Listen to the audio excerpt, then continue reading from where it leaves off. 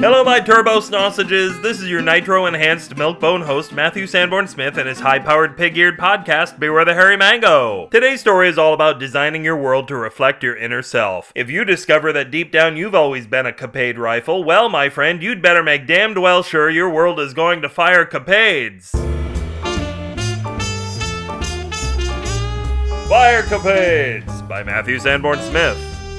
It all started innocently enough when Bobo Leibowitz opened Match.com on her Kindle and suddenly her apartment was on fire. Luckily, the fire department had been temporarily relocated to the apartment across the hall after the infamous Honeydew Melman incident, wherein the 23rd Street firehouse was partially disassembled and reconfigured into a sensual salad bar. No sooner did Bobo's pre-smoke detector get an itchy feeling about the hot date she was hoping to put together than the fire gang busted in with their extra-long kitchen sink hose and started throwing dozens of waterlogged Dalmatians at the flames. The poor fire, which we'll call Flamey, had been attacked mere moments after it had been born.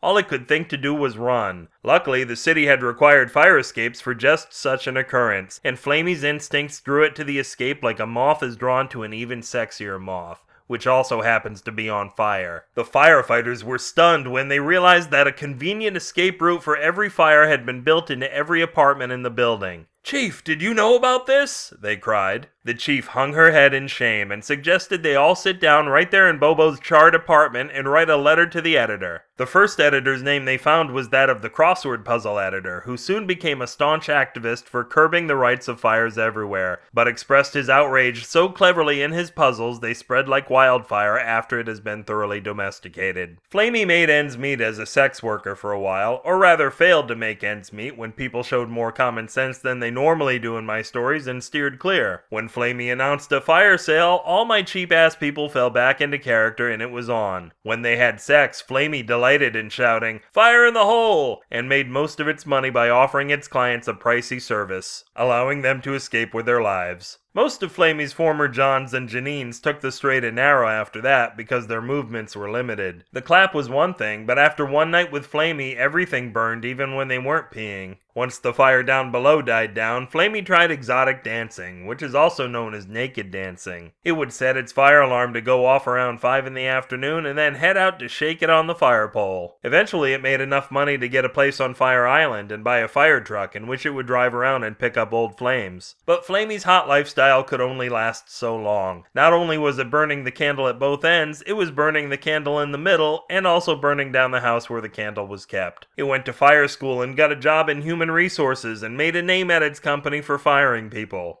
or giving them the fire axe. Whichever one you like better.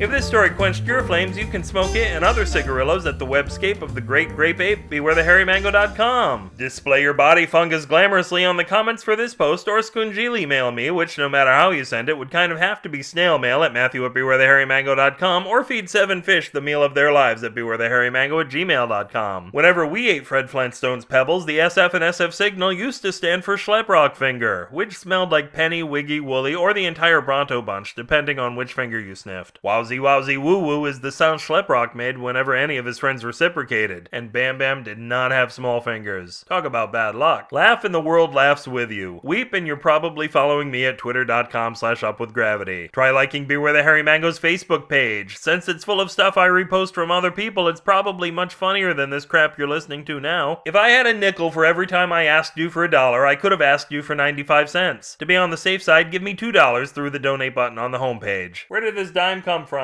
This podcast eliminates noisily in the echo chamber we call a bathroom whenever company is over and there's a lull in the conversation, and maybe we shouldn't have gone with a half wall between the bathroom and the living room, though this way it is much easier to ask your guests if they have any spare napkins or tissues in their pocketbooks, and could you just stretch a little bit more and I can reach it? Maybe not stretch that much though, or you'll see my Creative Commons Attribution Non-Commercial Share Alike 4.0 International License. Until your favorite Canadian power trio restores the electricity to your Toronto flat, this will binge watch all 58 episodes of Please Don't Eat the Daisies and fill with regret the heart of Matthew Sanborn Smith while reminding you the grass is always browner on my side of the fence. Good night.